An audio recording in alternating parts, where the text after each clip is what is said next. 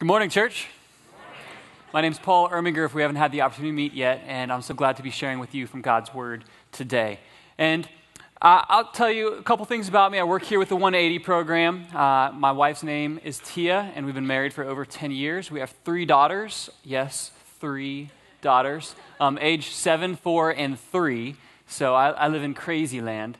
And my degree is in youth ministry and has Bible and theology included in that, but there's no education like parenting and like life.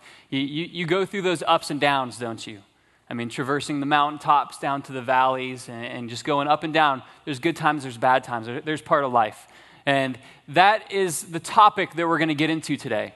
This concept of the dip, that we all go through these low places, these hard places. And before we read our passage today, I just want to give you a little background on it. Habakkuk, one of the staff members here was joking with me, and he's like, just a couple times, just call it Habakkuk, just for fun. I don't think I can do that. And it was actually kind of funny as I went a little bit deeper into researching this passage and the context of it. When you say it in Hebrew, you actually say Habakkuk, which is saying it the right way, but that's not how we normally say it in English. This was written around 650 to 600 years before Christ's life, and it's a prophet who was crying out to God because the nation, his nation, God's nation, they were walking away from him. They were living in sin. They were breaking the covenant that they had established with God, and he was concerned, and he was crying out, God, do something. And God said, okay, I will do something. And God was bringing his discipline. And then the prophet started crying out about God's discipline. Why are you doing this to us? And he was in this very real, difficult place where things looked bleak. And he wrote out this verse that we'll look at together that is an amazing heart position, an amazing place of our attitude and our mind being focused. And I think we can learn a lot from it. Stand with me as we read God's word together.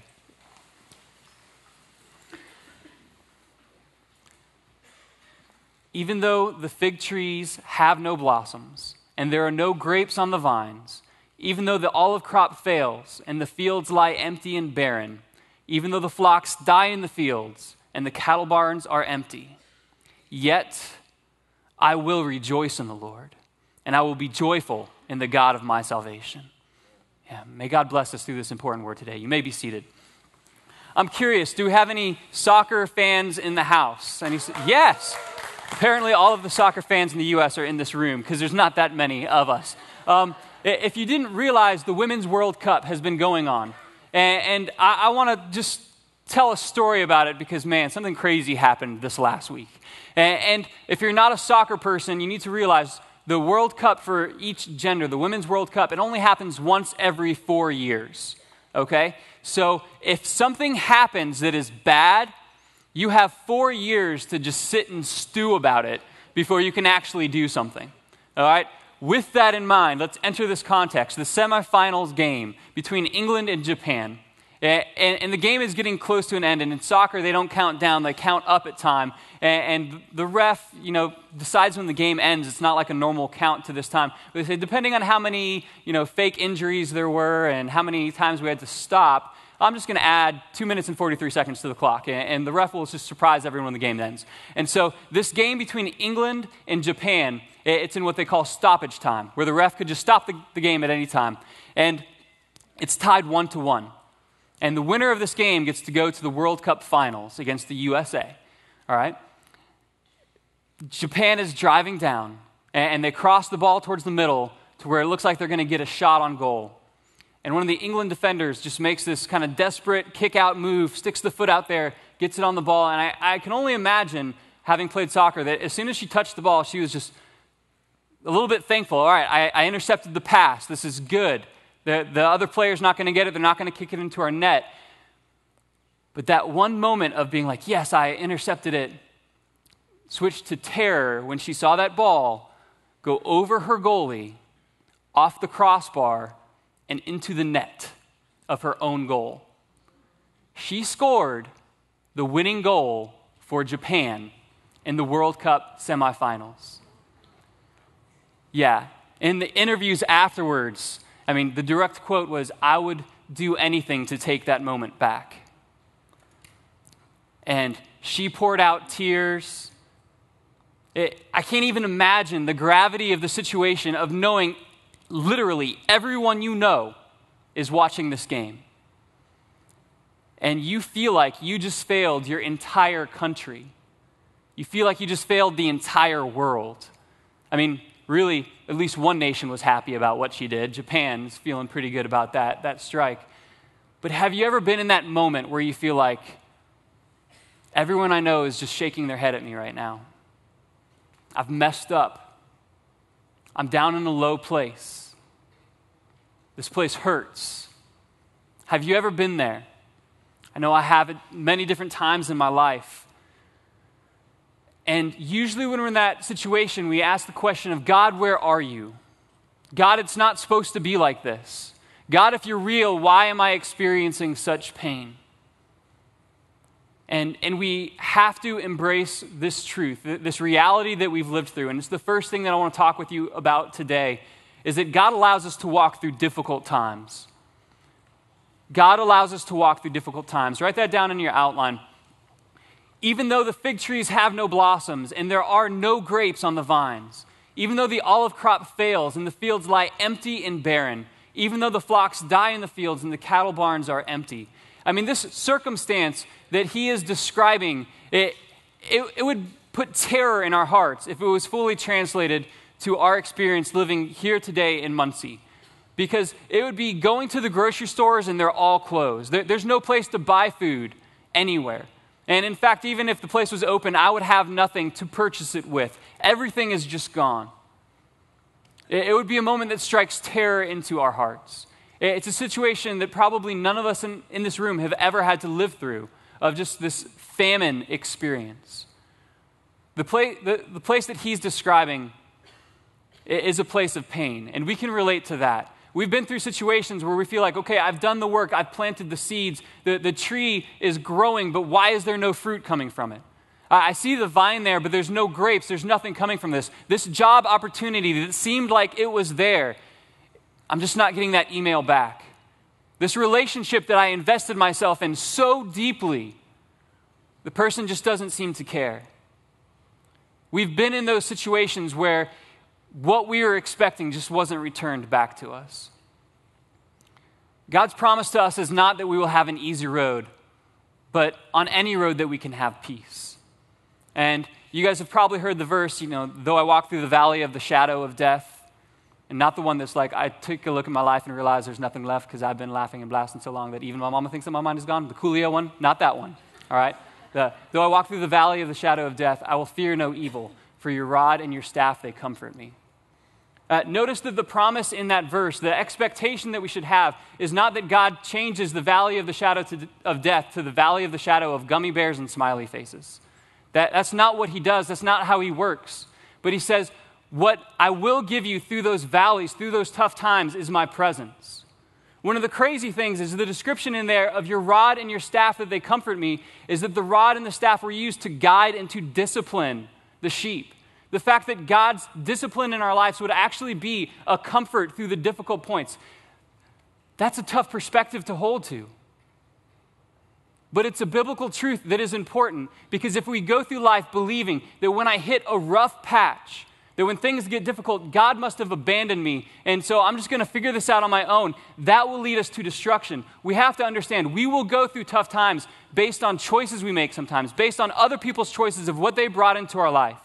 Sometimes things happen, and we will go through that rough place. But God doesn't leave us in that. He walks with us through it. He walks with us out of it. And his promise is his presence. His promise isn't just that it will be easy. And in fact, Jesus was so sure that the Spirit's presence in your life was going to be good that what he spoke to his disciples in the Gospel of John 16:7 is that it's to your advantage that I go and that I leave you. For if I go, I will send the Helper to you. I will send the Advocate to you. I will send the Holy Spirit to you. And he will be with you. Jesus saw it as an advantage to his disciples to actually have the Spirit with him rather than the flesh and blood of Jesus Christ. And that same Spirit is available to us today. His presence is God's promise. And I'm going to tell you, I've been through those dips in my life without the presence of God there. I haven't always been a Christian, and I've been through that pain. I've been through that time where the family just feels like it's breaking apart. where the evenings consist of everyone going to their rooms and shutting their doors and not wanting to talk. I've been to those dips, those hard places where the tears are cried in secret because you don't even want to talk about it with anyone else. I've been there, and I've been there without God, and that's what I lived through for a few years. My family went through a rough patch. And so in my experience, what you do is you usually say, okay, if I could get this friendship, then, maybe that'll pull me out of this rough spot. If I could get that accomplishment, if I could get that relationship with the girlfriend or the boyfriend that I want, then that would just make me happy. I tell you, every time that we place our hope in things of this world, our hopes are going to be dashed. It's not enough. You were not designed to be fueled by the people around you. You were designed to be fueled by God at work in you. You are built to respond to him with worship. And when you walk in his ways, that's when you experience true joy. It's not going to be from anyone around you. They're not going to get you out of those tough places, but it's going to be God at work in you. Walking in his ways is so important to getting out of those dips and back to where you need to be, because trusting in him, walking in his presence, what good is a counselor's presence in your life if you don't listen to his counsel? Jesus said it this way, why do you call me Lord, Lord, but not do what I say? The two things don't make sense. If we're going to have him here in our life, but we're going to disregard the things that he's taught us, then we're going to just stay in that dip. And we have to look to him for instruction. He knows the way out. He has plans for you that are beyond the plans that you have for yourself. And when we walk in his ways, we discover God's calling for our life. We discover passions that he's placed in us, gifts that he's placed in us that we didn't even know were there. His presence is what moves us through those things.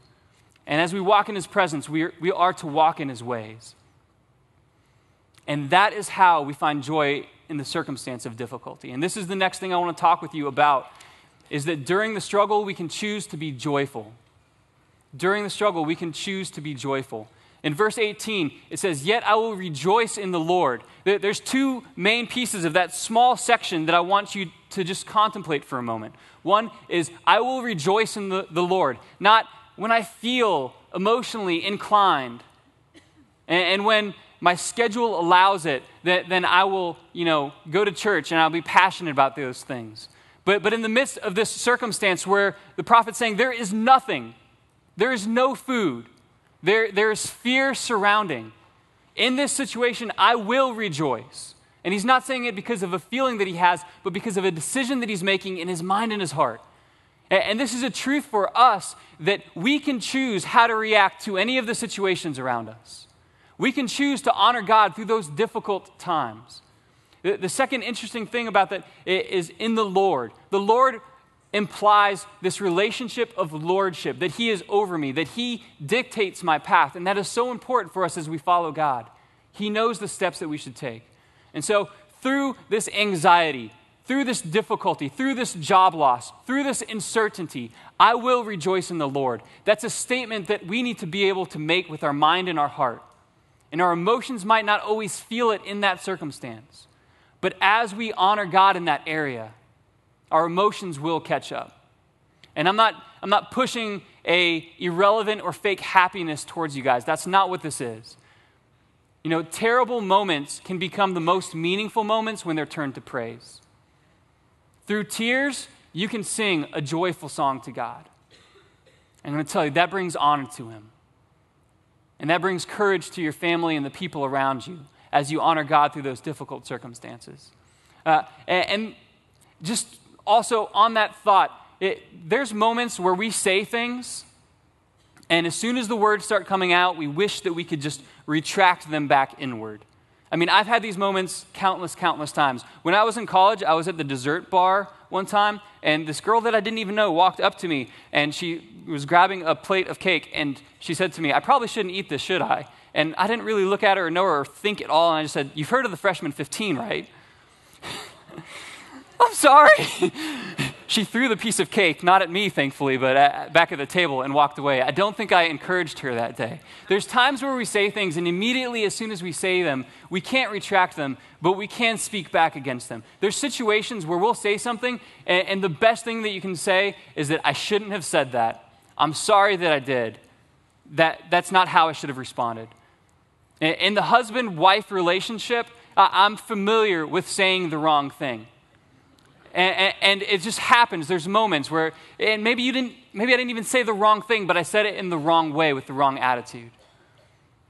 And Christ followers in this room, people who look to him for their example, I'm going to tell you, you have the right to say, that was wrong. I shouldn't have done that.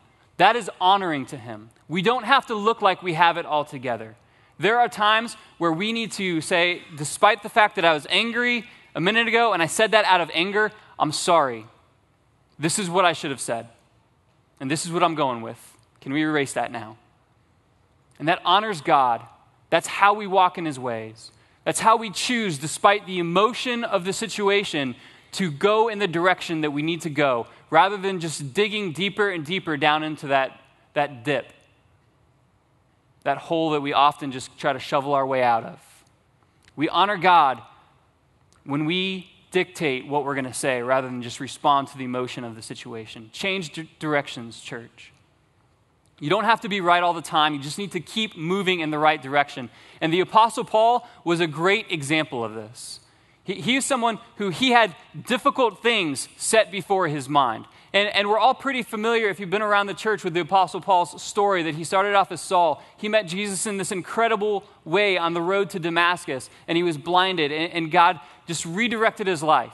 But this verse that we often miss, that's one of the precursors of his ministry, is when God was sending someone to go and restore his sight, and the person was scared because Saul had been persecuting Christians, and he didn't want to go to this person who could potentially put him to death. God's instruction to him was that I will show him, Saul, how much he will have to suffer for my name's sake. That was in Acts 9:16. I mean, just think for a moment. At the beginning of Paul's ministry, God was revealing to him how much he would have to suffer as he followed Christ. There are good things ahead and there are bad things ahead in life.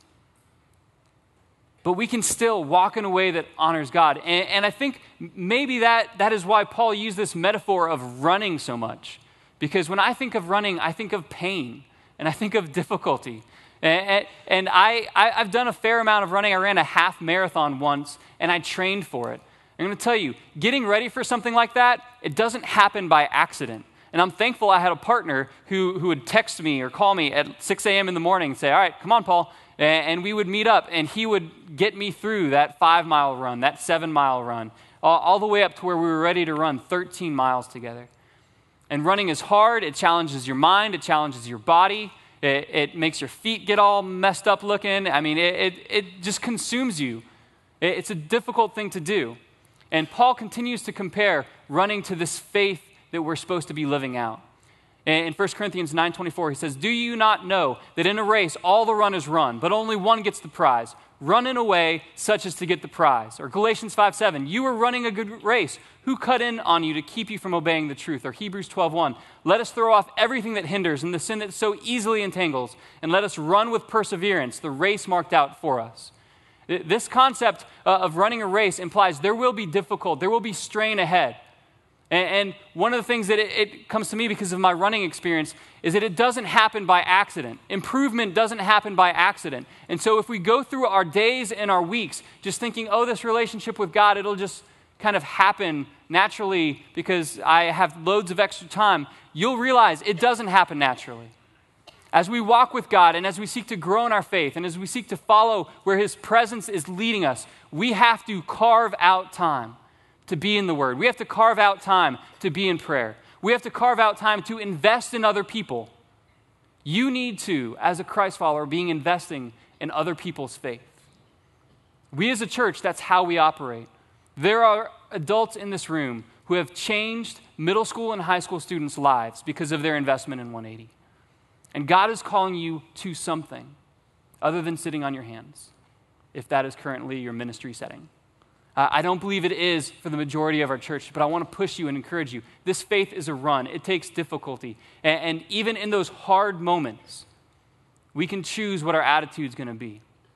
We can choose to rejoice in God and trust him through these difficult times because we know the outcome. We know how things are going to end. The third point that I have for you today is that we can walk in joy because we know that God is our victory. We can walk in joy because we know that God is our victory. As the verse ends in our passage today, I will be joyful in the God of my salvation. I will be joyful in the God of my salvation. If you feel like the outcome of your life, of your current struggle, of the current dip that you're in, if you feel like that outcome is just up in the air as to which way it's going to go, you're missing the fact that the end for you has already been written, that your salvation comes through God, that God guarantees your victory, that he says he is able to make you stand, that he is able to accomplish the work that he began in you and bring it to completion, that it doesn't rest in your own strength, but it rests in you trusting him, following his ways. John 16:33 says it like this: I have told you all this so that you may have peace in me. Here on earth you will have many trials and sorrows, but take heart because I have overcome the world. I mean, that's a strange promise to receive from Scripture, but do you see it in there? You will have many trials and sorrows in this world. We will. We'll walk through those tough times. That's a given. But take heart. Jesus has overcome this world. 1 John 5:4-6 says it this way: every child of God defeats this evil world, and we achieve this victory through our faith. And who can win this battle against the world? Only those that believe that Jesus is the Son of God. Our victory is in Jesus Christ, church. He is our salvation. The God of our salvation will see to it that we don't set up our house and live in that dip, in that difficulty. And I'll tell you from experience that I'm not supposed to be here. My guidance counselor told me that. She said, college is not your path. My family told me that. You're going to end up like your father. You're going to end up getting into the same things that he is because you're already in them at the age of 13. And for me, as a young person in my faith, I looked around and said, you know what? I can't get involved in helping at church. Too many people know what I've done. Too many people know about my addictions. I would just be a hypocrite to try to be involved there. I shouldn't, when I tell you I shouldn't be here, I shouldn't be a pastor by all of the world's accounts. Everyone knew where my life was heading. But for me, there came a point where God convinced me that what he did on the cross was enough. That despite the mistakes that I made, despite the things that were handed to me in life, he said, what I did on the cross for you was enough. And I don't know if you've discovered that for yourself or not. And we hear a few voices, but once again, this is the testimony of the church. That Jesus is enough. And what we believe is that he lived the perfect life. He didn't fall into the same dips that we fall into because of our mistakes. He never sinned. And he took a death that we deserve. Jesus, he never sinned, and so he didn't deserve that criminal's death. He didn't deserve death on a cross, to be buried at that age, and to be scorned by his friends and the people around him. Because he chose to give us the eternal life that he earned by taking the death on the cross that we earned with our sin. Jesus is the payment for us. Our victory comes from him. And so, church, whatever your struggle is today, I have a challenge for you. I have some homework for you. Go ahead and get your pen out. I want you to write this on your notes.